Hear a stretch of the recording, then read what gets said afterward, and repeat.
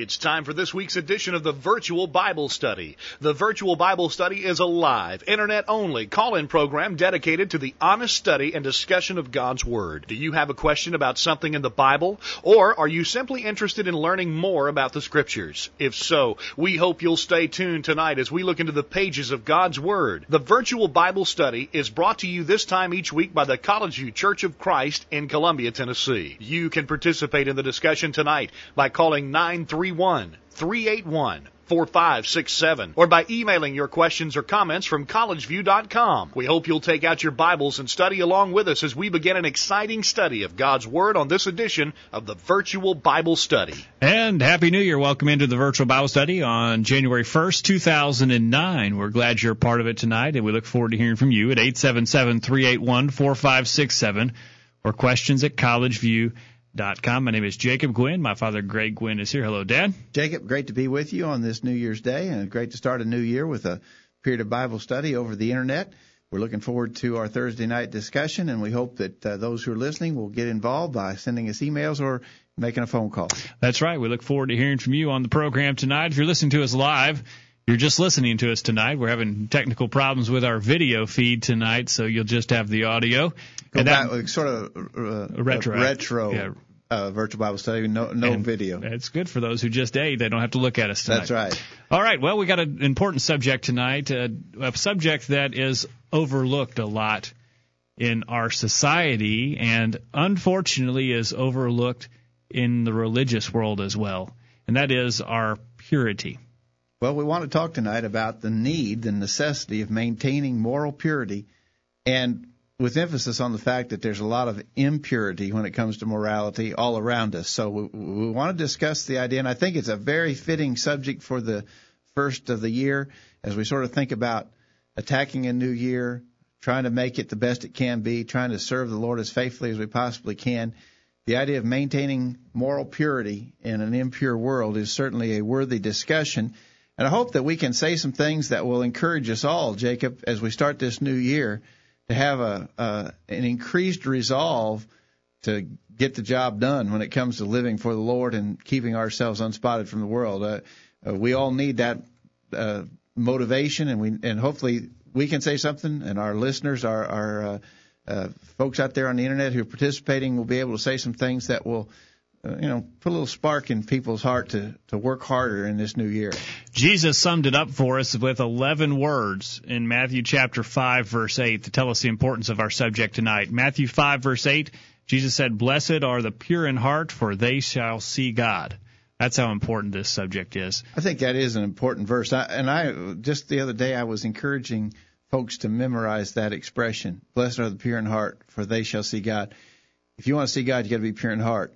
The implication is clear. If you're not pure of heart, you will not see God. So I don't think we could talk about anything more important. Purity of heart, moral purity in an impure world. That's what we want to talk about. Our contact info is email questions at collegeview.com, and our phone number is toll-free 877-381-4567. And we want you to get on the line or send us an email. We're watching for emails all throughout the program. We'll try to get your comments on the air, but we'd love to take a phone call as well. Phone calls always go to the head of the line, so if you call us, we'll put you right on. Give us some thoughts. Earlier today, to our update list, remember we're always on Thursday, Lord willing, we send out an update to those who are on our list concerning what our topic is going to be and to ask some questions to begin to get some feedback. If you'd like to be on our update list, send us an email, questions at collegeview.com, and just put in the subject line, add me to your list. Here are the questions we sent out earlier today. Number one, what are the biggest threats to moral purity in our world today? Number two, what are your suggestions for maintaining moral purity? And number three, how should we relate towards people who are making no effort to be pure morally? So those are our three questions. If you have not sent us an email yet, if you've not replied, get on your email program right now and do that while you're listening, or just make a phone call. We'd be glad to get your thoughts on the program. You know, Jacob, the idea of moral purity is certainly a Bible subject. It's mentioned a lot. And when we think about purity, we're thinking about in regards to morality, trying to live a sinless life, to be morally pure or clean. And that is a great challenge, and we need to understand it. But it is a commanded thing. The Scriptures command it. Certainly is. In numerous places, we could probably just quote verses all night long and not make any comments. There are so many verses commanding moral purity, but a few. James chapter 4, verses 7 through 8, therefore submit to God, resist the devil, he will flee from you. Draw near to God, he will draw near to you. Cleanse your hands, you sinners, and purify your hearts, you double-minded. James 4, 7 through 8 tell us that if we want to be near to God, part of that process of drawing near to him is purifying ourselves of these evils of the world. Well, because of God's moral nature, he can't fellowship immorality or sinfulness, and therefore if we want to be near to him, we've got to keep ourselves pure. 1 John chapter 3, verse 3 in the New King James Version says, everyone who has this hope in him purifies himself just as he is, that is, just as Christ is pure. If we want to have this hope in us, we have to maintain moral purity. Absolutely so. And that ties in with what Jesus said, blessed are the pure in heart, for they shall see God. And so if we don't want to see God, we don't need to worry about the subject tonight. Otherwise, if we're hoping to see God one day, we need to be pure in our hearts. We want to hear from you at 877-381-4567, questions@collegeu.com. What is the biggest challenge, biggest threat to those who want to be pleasing to God today? What is their biggest challenge in the area of purity? One more verse, Jacob. One more verse to emphasize the importance of this. Psalm 24, beginning verse 3 says, who may ascend into the hill of the Lord, or who may stand in his holy place? He who has clean hands and a pure heart, who has not lifted up his soul to an idol, nor sworn deceitfully, he shall receive blessings from the Lord and righteousness from the God of his salvation. So if you want to be, again, near to God and with him eternally, this is an absolutely important subject. Now, we asked those questions again. Let me repeat them. We want to get your input on these questions. What's the biggest threat to moral purity in our world today? What are your suggestions for maintaining moral purity? And how should we relate to people who are not even making any effort to maintain purity? We'll be talking about those as we go along. 1 Thessalonians chapter 4, verse 3 says, for this is the will of God, even your sanctification. God wants us to be pure. We want to know how we can do that in the coming year.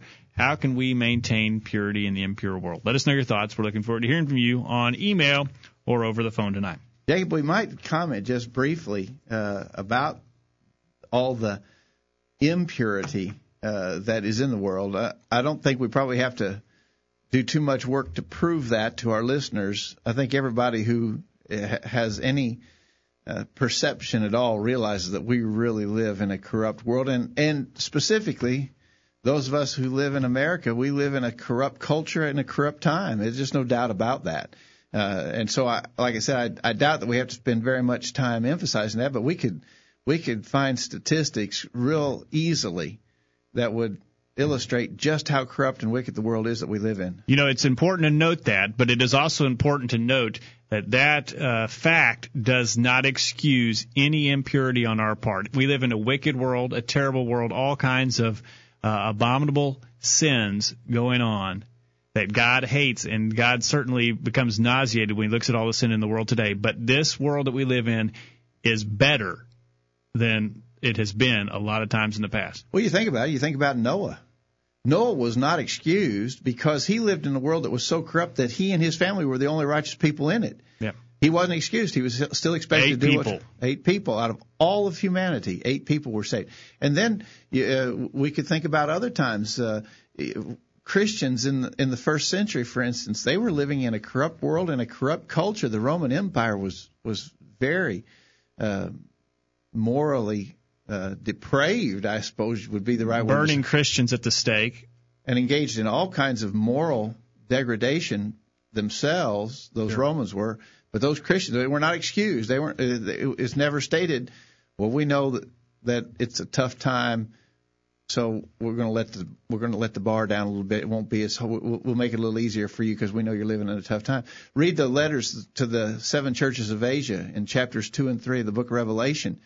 And the Lord was telling those churches that were not maintaining a pure service to Him. He was threatening them that their candlestick would be removed. He was not excusing them, though they lived in very tough times. So we can't make the excuse these are bad times. Everybody around us is bad. So it's going to be understood that we do bad. That's not a workable excuse. And another excuse that we can't make, and this one is heard as well, Dad, is for our children. A lot of people say, well, our children are growing up in a different world today than it was before. We wouldn't have done things like that in our day, but it's different now. Our children are going to do some of that stuff today. I want to tell you, I think that parents today, instead of using the world as an excuse to let down their guard, ought to be realizing they're going to have an even tougher job and going to have to work even harder in a wicked world like we've got today. And so it's a major concern and a huge problem. Don't use it as an excuse that we live in this wicked world. Wake up and realize that you're going to have to work even harder. I was talking to a parent just the other day, Jacob, about, for instance, cell phones and how all the teenagers have cell phones and they're in contact constantly with one another and they're texting one another all the time. And I made the point that when you and your brothers and sister were kids, obviously there were no cell phones, there was no texting going on, but we even were in control of the situation to the point that we had control over who and when you could call, and if someone called for you, it had to pass through us, who's calling and who would you want to speak to. We had control over that. Parents today have absolutely lost the control of that. Every teenager has a cell phone, and they have indiscriminate use of it. I mean, they can do whatever they want, whenever they want, talk to whoever they want, be in contact with any person they want.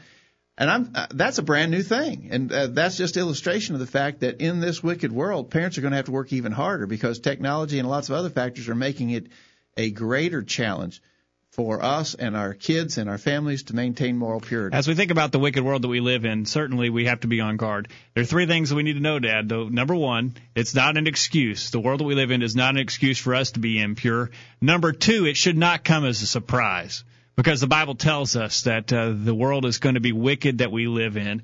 In 2 Timothy chapter 3 says, beginning with verse 1, this know that in the last days perilous times shall come, for men shall be lovers of their own selves, covetous, boasters, proud, blasphemers, disobedient to parents, unthankful, unholy, without natural affection, truce breakers, false accusers, incontinent, fierce, despisers of those that are good, traitors, heady, high-minded, lovers of pleasures more than lovers of God, having a form of godliness, but denying the power thereof, from such turn away.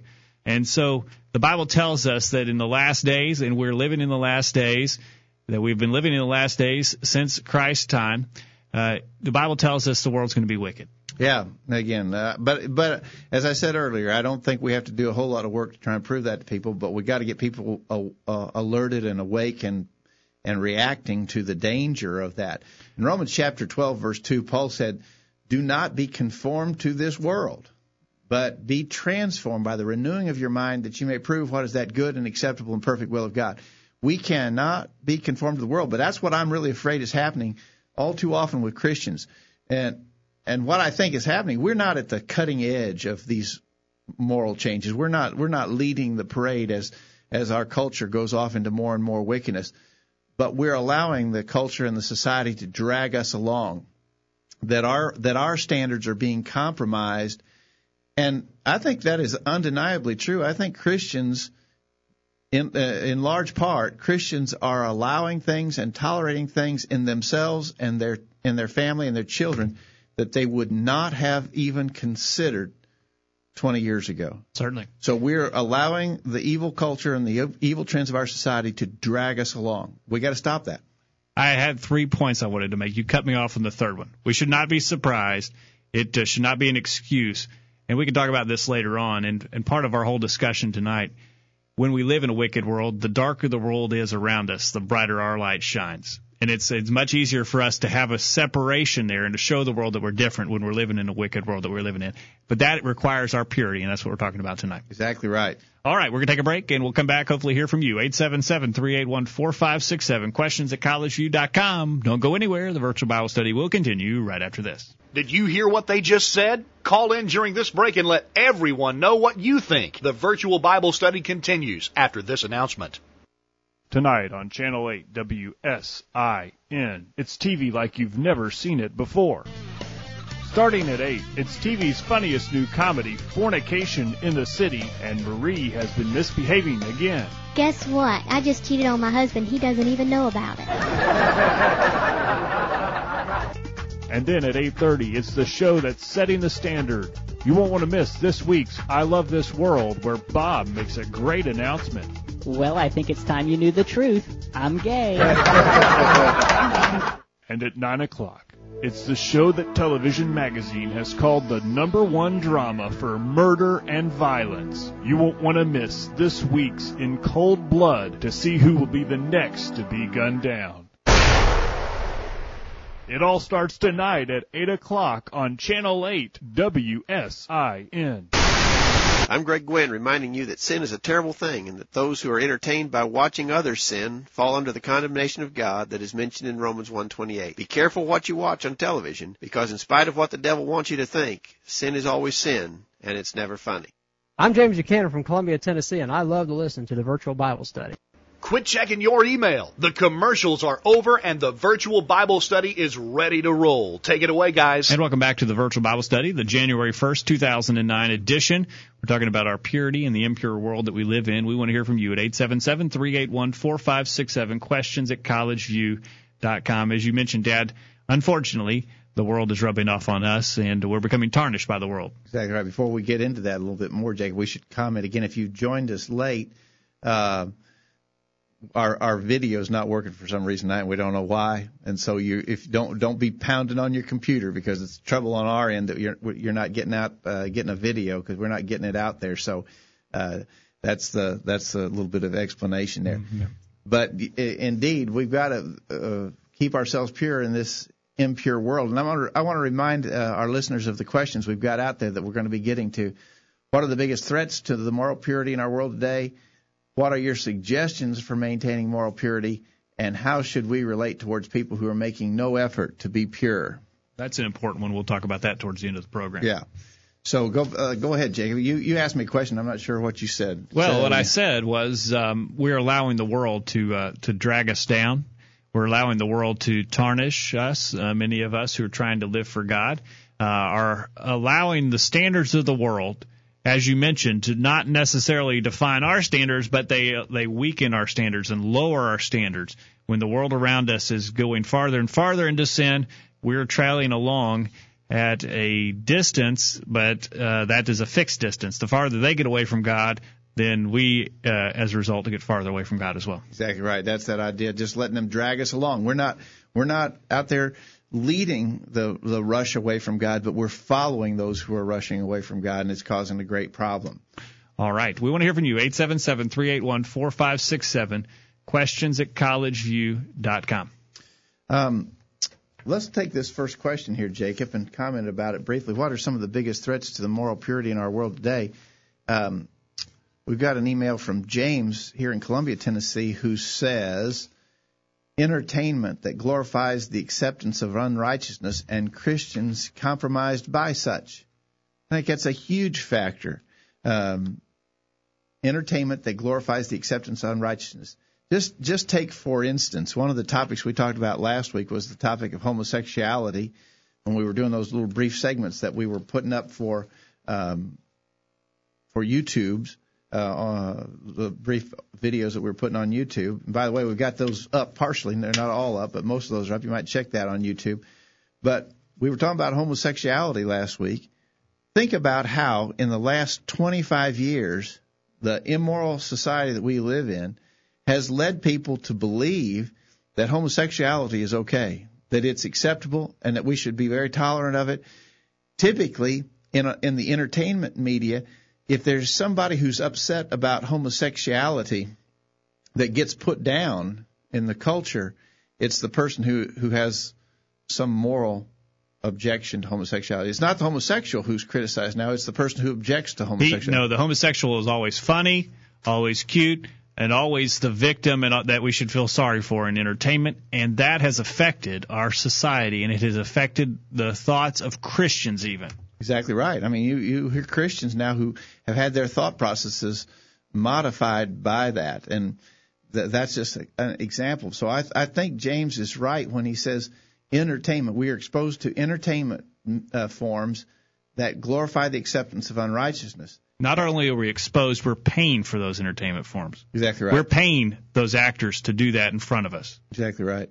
And it's not just, we just used homosexuality as an example of that, but you could talk about all kinds of immorality. Murder, fornication. Very much fornication. That's very much depicted in the media. Lasciviousness, we talked about that one last week. Exactly right. So I think James is on the mark and I would agree wholeheartedly and say a hearty amen to the fact that one of the biggest threats, if not the biggest threat to us, is the influence of the entertainment media in our world today. Thank you, James, for your comments.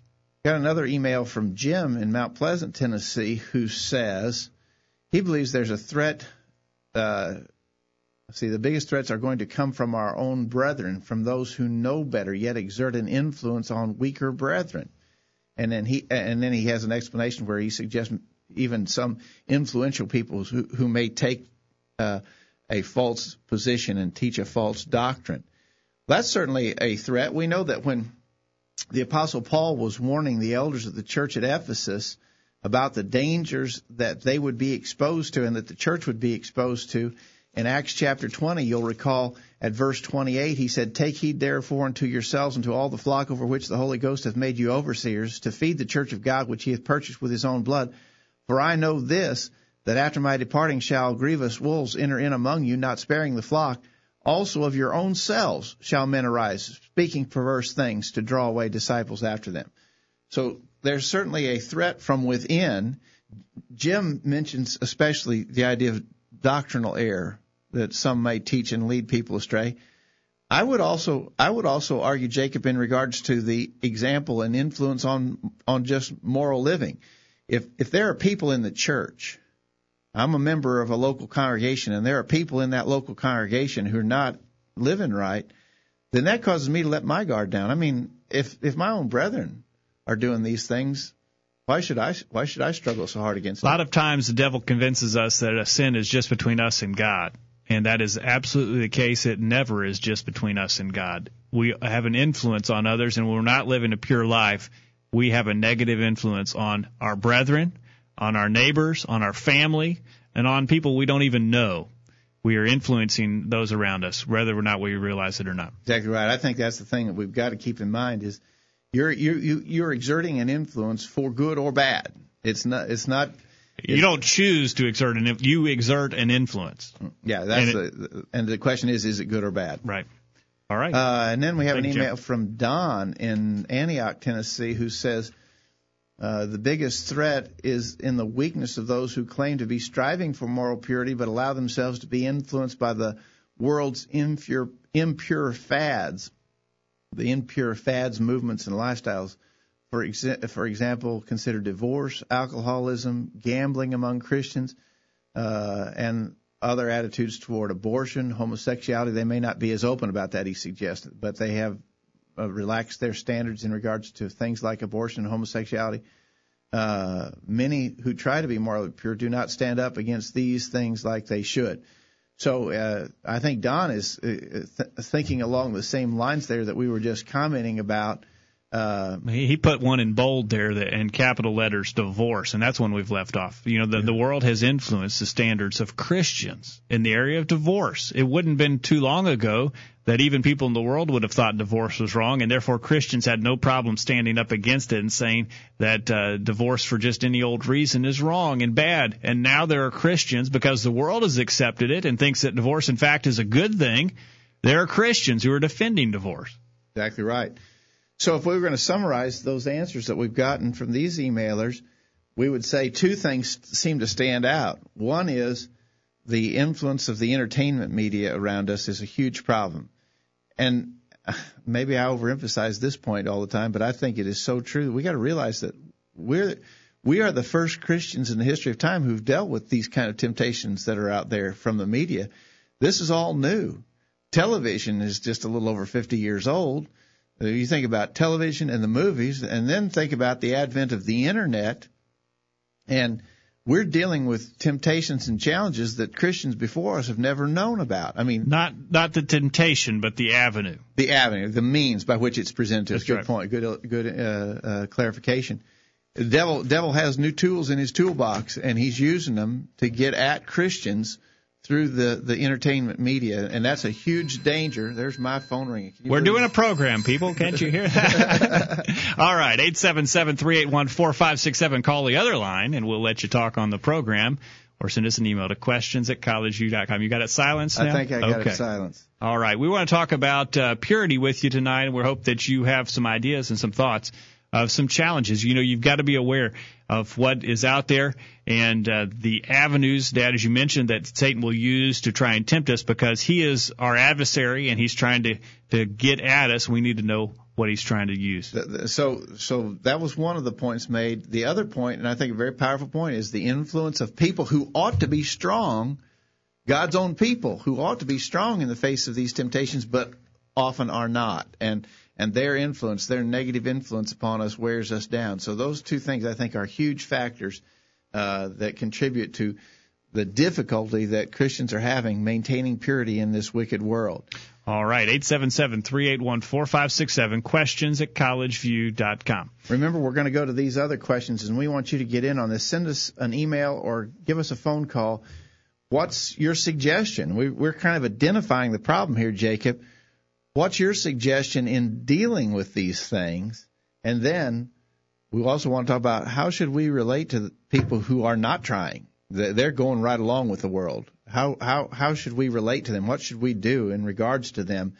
We want to talk about that as well. And if you've not answered yet, you've got plenty of time. And if you're sitting right there at your computer, why not send us an email, questions@collegeview.com. We need to go to our break, but before we do, let's remind our listeners we made an offer last week of some free Bible reading calendars. It is the first day of January. We can get those in the mail, and you can have them for beginning next week. You only be a couple days behind. Well, really, the reading schedule starts next Monday. Oh, it starts next Monday on the calendar. Okay. Yeah, so you won't be much behind at all. If you'll send us an email tonight, we can get them in the mail tomorrow. We've had several requests for those, and we think it's a good Bible reading program, sort of a chronological reading program through the Bible. It doesn't just start at Genesis and read straight through to Revelation. It mixes it up so that you read the parts of the Bible that actually fit together chronologically, and I think it's a good reading schedule. We were talking about this, and I believe this is the 8th year that we've had this Bible reading calendar available, and so a lot of people have put it to good use. And they look different this year. A little different this year. They're sort of compact. Miniaturized. You can keep it in your Bible, keep it tucked away right in your Bible, and have it handy every day. So send us an email if you'd like to get one of those. And you may not choose to use this Bible reading calendar, but use some type of tool or make yourself committed to studying the Bible every day throughout 2009. This is the first day of it, and so you still have time to make that your goal. And we would encourage you to be diligent in your study of God's Word. It is His message to you, His instruction book to you. He knows how you operate, and He knows what's best for you, and that's what He wants for you. He's revealed it in His Word, so we need to be studying it so we can know what He would have from us. We're going to take a break and get this week's bullet point, and we'll go on the other side. You do make your request known. If you would like that calendar, send us an email, and we'll be glad to send it to you. Questions@collegeview.com or 877-381-4567. Don't go anywhere. The virtual Bible study continues right after the bullet point. These guys are doing all of the talking. We need to hear from you. Call in now. The virtual Bible study continues right after this.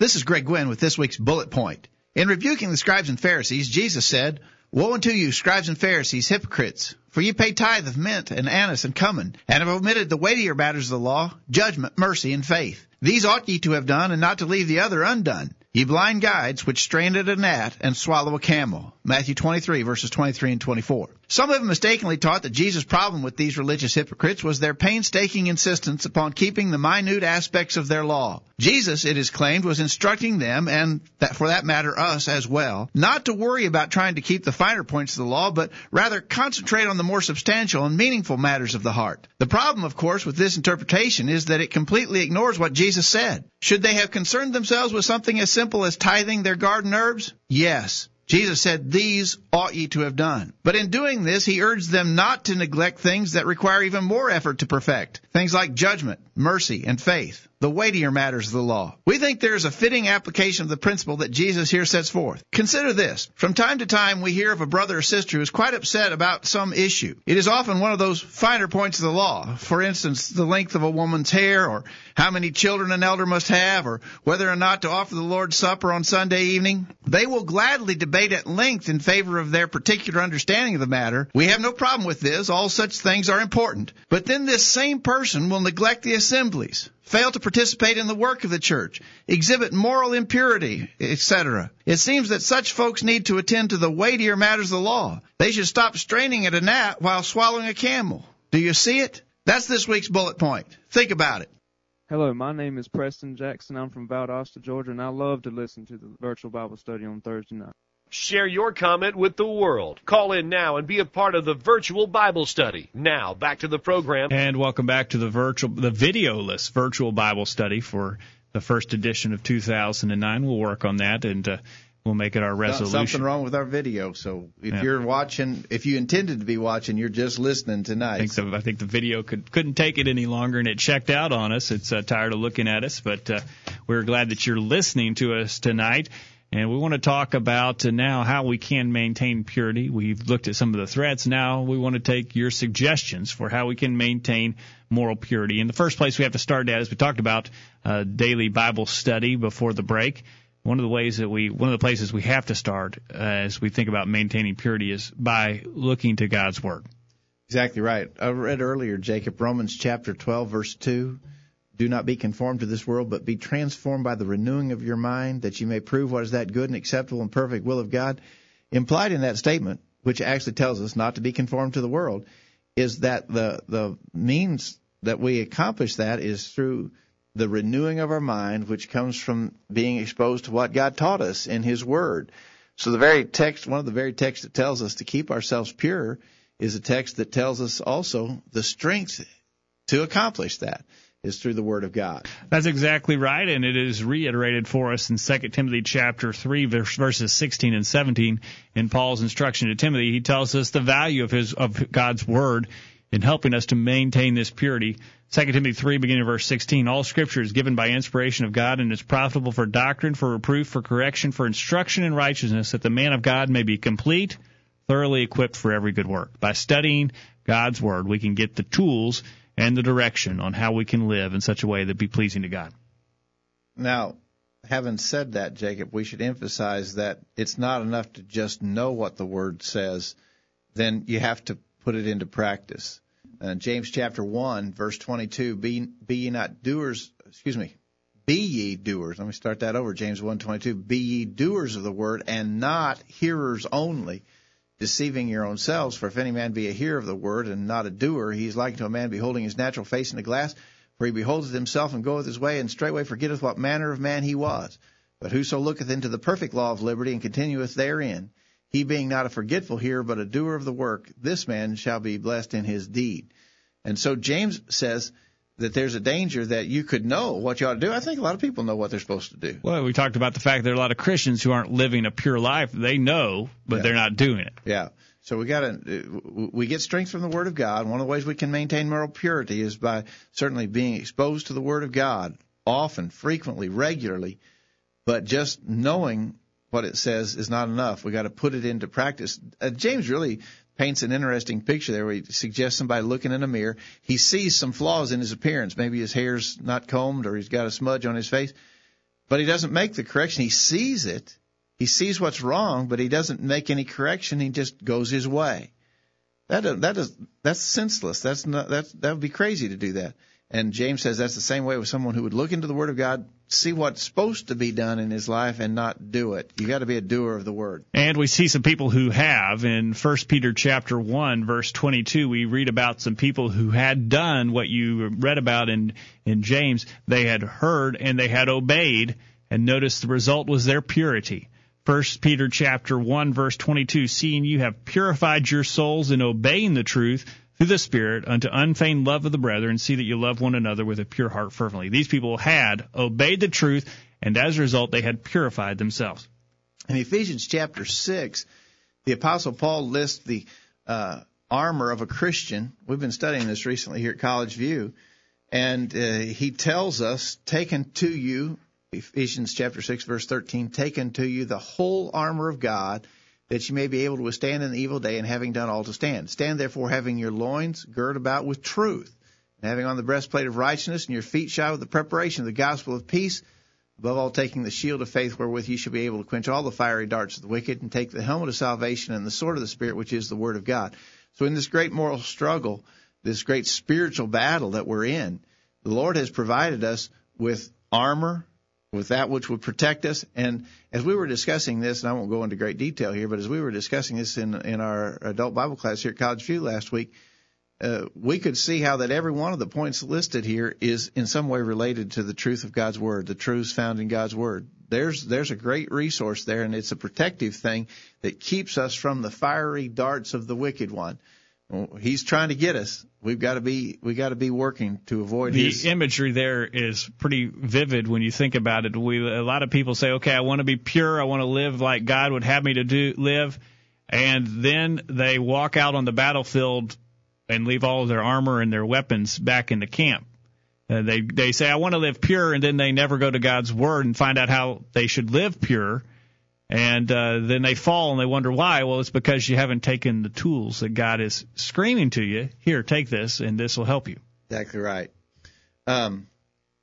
Another tool that we have at our disposal as Christians, it's a tool that exclusively belongs to faithful Christians, and that is prayer. We can use prayer, and I think prayer is a tool, Jacob, that would help us maintain purity. Now, that may not seem like the two are connected when you first think about it on the surface, that prayer would help you maintain purity, but we see that Paul often prayed for others so that they could be pure. Colossians chapter 1, verses 9 and 10, for this reason also, since the day we heard it, do not cease to pray for you and ask that you may be filled with the knowledge of his will in all wisdom and spiritual understanding, that you may walk worthy of the Lord, fully pleasing him, being fruitful in every good work and increasing in the knowledge of God. Paul was praying for his fellow Christians that they would be pleasing to God, they would live pure lives, and certainly we should be doing the same. So not only the prayers that I might make on my own behalf as this struggle goes on day by day, but I also should be praying for my fellow Christians that they would be strong in the face of these challenges. You know, a lot of times we see Christians who are slipping in those areas and allowing the world to influence them, and we wring our hands and we shake our head and cannot understand why they would do that and or how they could do that. We ought to be bowing our heads, and praying that they might be stronger in their service to the Lord. Notice 2 Thessalonians 1, verse 11, therefore we also pray always for you, that our God would count you worthy of this calling and fulfill all the good pleasure of his goodness and the work of faith with power. So Paul was constantly praying for these Christians in these various churches where he had a part in establishing those congregations. It was very important to him how those Christians did, and he was praying for them. So praying for ourselves for strength, praying for our brethren is a great way that we can achieve the goal of maintaining purity in an impure world. And we should be praying for others, and we should also be asking others to pray for us. James chapter 5, verse 16 says, confess your trespasses one to another and pray for one another that you may be healed. The effective, fervent prayer of a righteous man avails much. And so we should be praying for others, and we should be asking the same favor in return. Notice what Paul said in Ephesians 6, verse 18. Praying always with all prayer and supplication in the Spirit, and watching thereunto with all perseverance and supplication for all saints, and for me, that utterance may be given to me, that I may open my mouth boldly to make known the mystery of the gospel, for which I am an ambassador in bonds, that therein I may speak boldly as I ought to speak. So Paul was urging them to pray for all the saints. He specifically said, pray for me. I'm going to tell you something. If the Apostle Paul felt a need for the prayers of his brethren, then certainly we need to pray for one another. If someone as strong as Paul knew that there was power in prayer and that he could be helped by the prayers of his brethren, then that's something that we certainly should be doing. And when we think about that and the wicked world that we live in and the fact that we should be praying for one another and that others hopefully will be praying for us, we find it then very easy to follow the command of 1 Thessalonians 5, verse 17, where we read, simply pray without ceasing. Exactly right. One other thing that we need to do, Jacob, we might look at the idea of maintaining purity by understanding the consequences of failure. Stop to think about what will happen if I don't make it. What will happen if I am unsuccessful in this matter of moral purity? We already referenced Matthew 5, verse 8. Blessed are the pure in heart, for they shall see God. If I'm not among them, I'm not going to see God. We need to spend some real time contemplating the outcome. If I am not successful in doing this, what will happen to me? It's a life or death battle that we're in, a spiritual life or death battle to maintain purity. It's not just, well, that would be nice. That's not just some idealistic concept. This is a life or death thing. We must maintain purity if we expect to be pleasing to God, if we expect to be with Him in heaven. We've got to maintain purity. Exactly right. That's a consequence. Certainly that is a great consequence. But if we fail to maintain purity, it has consequences much more farther reaching than just us. It affects, first of all, our family if we don't maintain purity. Look back in the life of the kings in Judah and Israel. Look at how there was a king who was not pure, who was not living as he should, and look at the legacy that he left in his children. And we see the string of offspring throughout the generations there who were not living as they should because one man decides he's not going to live for the Lord. Well, our own personal experience bears that out. Children will go further than their parents do. If parents compromise on a point, the children will take that compromise further. And so if I don't keep myself pure, my kids will keep themselves typically. Now, there's exceptions, but typically my kids will be less diligent than I am. Their kids will be less diligent than they are. And from generation to generation, we find people farther and farther away from God. That we just can't allow that to happen. So we got to think of the consequences of failure. What happens if we fail? Think about the consequences in the church as well. And, Dad, we've been to churches where they don't stand for anything, and that's because perhaps one family started to give, started to live an impure life, and their influence spread throughout that congregation. And we can have that same negative influence if we're not faithful. And then think about the world. Finally, think about the world. And if we are not living a pure life, how will the world ever know how they should live? Exactly right. We're supposed to be the light, a light to the world, Matthew 5:16. Let your light so shine before men that they may see your good works and glorify your Father which is in heaven. If we're not letting our light shine, they're not going to see it, and we're just increasing the likelihood that they'll be lost. 1 Peter chapter 2, verse 9, but you are a chosen generation, a royal priesthood, a holy nation, His own special people, that you may proclaim the praises of Him who called you out of darkness into His marvelous light. Our purpose is to be a light to the world, and if we're not living a pure life, we can't be the light that we should be. We still got time for you to get in on this subject. We have suggested at least three things that I think are important to remember in how to maintain moral purity in this wicked world. Exposure to the Word of God and putting it into practice, certainly. Prayer, and to consider the consequences of failure. Those three things will work. We've got some other suggestions in our emails. We're still waiting to hear from you. Send us an email on this question. What's your suggestion for maintaining purity in the world? And it doesn't have to be a sort of a general idea. If you've got some specific thing that you're doing in your life or with your family to try and protect yourself from these evil influences, we'd be glad to hear your specific What suggestion. are you doing? Yeah. All right. We'll take a break, and when we get back from the break, we'll continue the discussion, and we do need to get into the question, how do we react to those who are Christians who are not striving to live pure lives, or maybe those who are in the world and they just have no interest in maintaining purity? What are your reaction? How do you respond to that? Let us know your thoughts. 877-381-4567. Questions at collegeview.com. Don't go anywhere. The virtual Bible study will continue right after this break.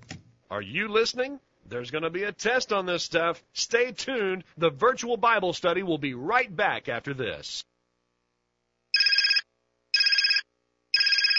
Hello. Hey, Matt. No, I don't have any plans for Friday night. What are you doing? Oh, I won't be able to go with you to watch that movie. Because, Matt, the movie is rated R. Hey, why don't you just come over and hang out at my house Friday night? Great, I'll see you there. Being pleasing to God means that you may have to be different than the crowd, but don't be afraid to stand up for what's right. You just might find that it's easier than what you expect. A message brought to you by College U Church of Christ. I am Nestor Sanchez from Arica, Chile in South America, and I love to listen to the virtual Bible study. And this moment, I invite you to participate in this program too. Gracias. Broadcasting around the world with truths that are out of this world. The Virtual Bible Study. Take it away, guys. And welcome back to the Virtual Bible Study. We do appreciate you being a part of the program.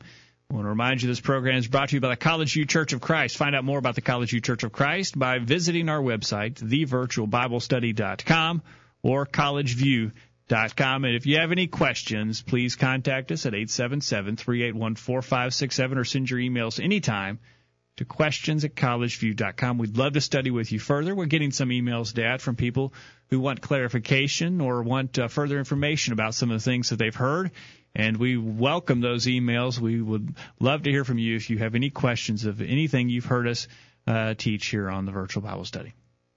Yeah, we are to our the point of our discussion wherein we are discussing means by which we can maintain moral purity. We've suggested some things. Jacob, let's go to some of these emails, suggestions that others have, and I think they'll probably dovetail pretty closely with what we were saying. James says, first, we must have a pure mind. Second, we must flee anything that would lead us toward moral impurity. Got to have a pure mind. Passages like Philippians 4, verse 8 tell us to think on things which are pure. I think that's a really good point that James mentions. There's an old saying that is absolutely true: thoughts precede actions. And so if you think on impure things, you will do impure things. But remember that the thoughts themselves are a sin. And so it's not that you can, as long as you just thought about it and never acted upon it, it'd be okay. No, even the thoughts themselves are sinful. You allow yourself to think about sinful things, that's wrong. So James says you got to have a pure mind if you're going to be pure. Proverbs 23, verse 7, for as he thinketh in his heart, so is he. And that is a true statement, and the principle is reiterated by Christ. Exactly right. And then James mentions that we need to flee anything that would lead us toward immoral conduct. And the Apostle Paul told Timothy that he should flee youthful lust. I'm trying to find that passage, Jacob. It's in 2 Timothy, and it is in, I believe 2 Timothy 2:22. Flee also youthful lust, but follow righteousness, faith, charity, peace with them that call on the Lord out of a pure heart. Yes, is that some things you don't need to rationalize with, you don't need to fight, you just need to run away from it. Run away. But the problem with a lot of Christians are that they're running toward it instead of running away from it. Or they think that there is some type of badge of honor or something they've got to prove by battling out these things where they just need to be running away from them, not messing, not flirting with them. Yeah. In other words, here's an example. Well, what's wrong with just having one little drink? Well, do you think it'd be wrong if a Christian just had maybe just one glass of wine, And so they try to rationalize at that level. Man, don't even go there. Don't even think about it. Flee from that. There's nothing good that's going to come of that. Get away from there. And that's the way we ought to react, and that's, I think, what Paul was telling Timothy to do. All right. So I think James has got a couple of really good suggestions there. Thank you, James. Jim says, never grow tired. Here's his suggestion for maintaining moral purity. Never grow tired of being reminded what God's Word says. It's not a matter of the majority, the culture, or what the denominations teach, but what does God's Word teach? We must always keep His will in our mind to guide us as to how we are to live with our mind on things above, Colossians 3:1 and 2. We must always remember God is watching all that we do. I actually think that Jim's comments there are very closely linked with what we were saying, and that is use God's Word as a strength. Remember what He says, His guide. It's not what the world says. It's not what the majority says. What God's Word says. And when He says remember that He is watching all that we do, He's suggesting that notion of consequences. God is aware of everything that we do, and if we're not morally pure, He knows it. If we allow evil thoughts in our hearts, if we do something that's impure, even if there's nobody around to watch us in the doing of it, no one sees us or observes us. God observes us, and we got to keep that in mind. I think that's a good point, Jim. Thank you. His admonition there that God is watching and God sees. is similar to the admonition of Solomon in Ecclesiastes, where he says, for God will bring every work into judgment with every secret thing, whether it be good or whether it be evil, in Ecclesiastes chapter 12, verse 14. So we need to remember that. Hebrews 4:13, all things are naked and open unto the eyes of him with whom we have to do. Nothing's hidden from God. And then Don says another important passage. He says that we should be separate and touch not the unclean thing. He references 2 Corinthians chapter 6, verses 14 through 18. Yeah, we won't take time to read that, but that's an important text, 2 Corinthians 6, 14 through 18.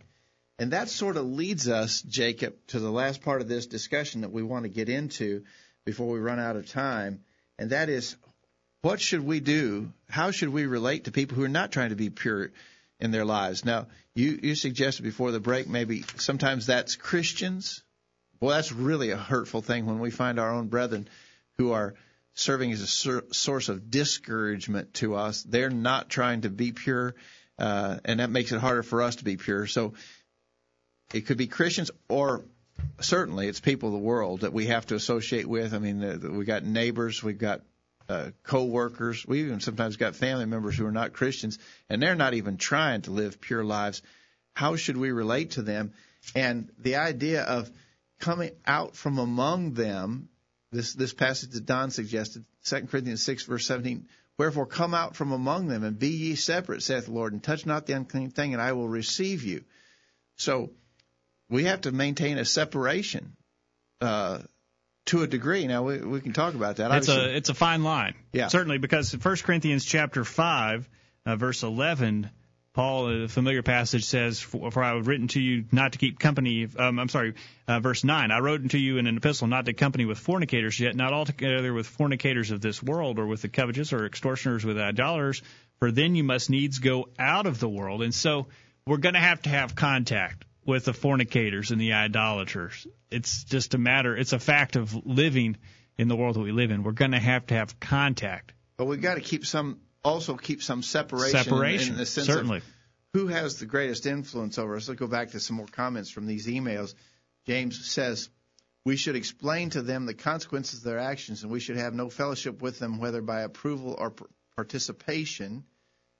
Jim says we should pray for them and live so that we can show them that one can live pure in an impure world. That's right. We'll never hope to encourage them to be what God would have them to be if we're not what we should be. Exactly right. That means so we got to be an example. And you can't, again, Jay, you can't be an example if you are completely shut off from them. And so God wants us to be example. He wants us to be a light.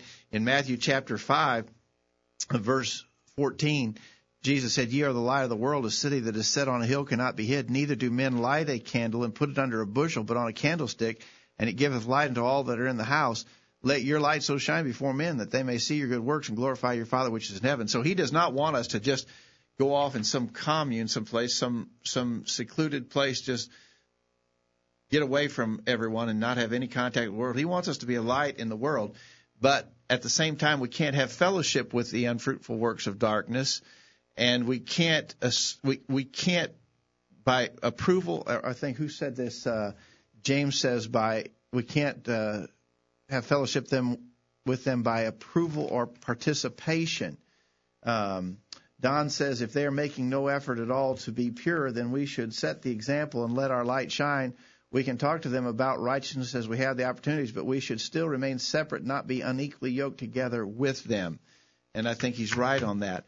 And so I think this is maybe the most challenging of the things that we've discussed, drawing that fine line to know what to do and how to relate to these people so that we can be a positive influence to teach them and encourage them to live the way that God will want them to live, but at the same time not approving their deeds or participating with them in their deeds. I know that Christians make the mistake sometimes of saying, well, I'm going to go along with these people because I want to be an influence on them. You're not going to be an influence with them on them for good if you're going with them to places. And you're approving. You're showing your approval by your association. Maybe an extreme example of it. Here's some people they're going out to a bar, and I'm going to go with them. Now I'm not going to drink because I don't think it's right to drink, but I want to be a good influence on them, so I'm going to go with them to the bar. and I won't drink, but at least by associating with them, maybe I can be an influence on them for good. Well, that's not going to work. You know, that the same excuse is made for the prom. We talked about last week. We talked about the prom, and you hear Christians making what I think is that flawed argument quite a bit, that I'm going to go, but I'm not going to participate and try to be an example to them. Well, you're participating. If you're going to those evil places, then you are associated with that evil. You make a better stand on that, for instance, on the prom or going to some place where people are drinking. You make a better point by saying, no, I can't go and I won't go, and you shouldn't go either. The analogy would be if I thought it was sinful to play football and I wanted to be an influence on people and convince them that it was sinful to play football, I wouldn't do that by attending a football game with them. I'm not playing football. Be careful, this is bowl day. I know. I'm just saying. I'm not playing football, but I'm going to a place where that is the impression that I approve. Well, you know, if you went to the bar with people drinking and you sat there and drank a Coke, how would anybody in that bar know that you weren't drinking an alcoholic beverage? They would assume that you were. Your influence is damaged. And so we've got to be an influence. We've got to be an example, but we also have to keep a degree of separation. And I think in that regard that we have to make some really wise decisions about who will be our closest friends and who will we spend the majority of our time with. I'm going to be around sinful people in the world. It's unavoidable. Paul said that, as you said in 1 Corinthians 5. But when I have a choice to make about who will be my friends, who will be the people that I spend the most of my time with, my free time, my discretionary time, I need to choose good people who will help me live right. And we need to especially be on guard against the Christians who aren't living pure. And Paul goes on in 1 Corinthians 5, verse 11, to tell us about the warning for that. That I've written to you that you not keep company of any man that is called a brother, be a fornicator, or covetous, or idolater, or railer, or drunkard, or with an extortioner. With such a one, know not to eat. That we have to be especially on guard against those who are Christians who are not living as they should. Paul says you don't even want to eat with that person. You don't want to have any company with that person. Exactly right. They're more dangerous. They're more dangerous to us than those in the world. That's right. People that we let our guard down. We think that it's okay to be around them and to think and do the things that they do because they're Christians. And so an unfaithful Christian is a greater danger even than a person of the world. Mm-hmm. Paul said, 1 Corinthians 15, verse 33, evil company corrupts good morals. It's always been so, and it's still so. We got to make right choices about the people we're around. All right. Well, our time is up, and certainly has been an important discussion. Moral purity, we've got to have it. Blessed are the pure in heart, for they shall see God. Yeah, and again, we can't overemphasize the importance of that very statement. All right. Well, thank you for your time tonight, Dad. Thank you, Jacob. Enjoyed it. We look forward to another year of the Virtual Bible Study on Thursday nights. Certainly. We look forward to it, and we look forward to studying with you throughout 2009. Thank you for being here tonight. We look forward to being with you next week on another edition of the Virtual Bible Study. In the meantime, we encourage you to put God first in your life, study His inspired word, the Bible, and live by it every day. You'll never regret it.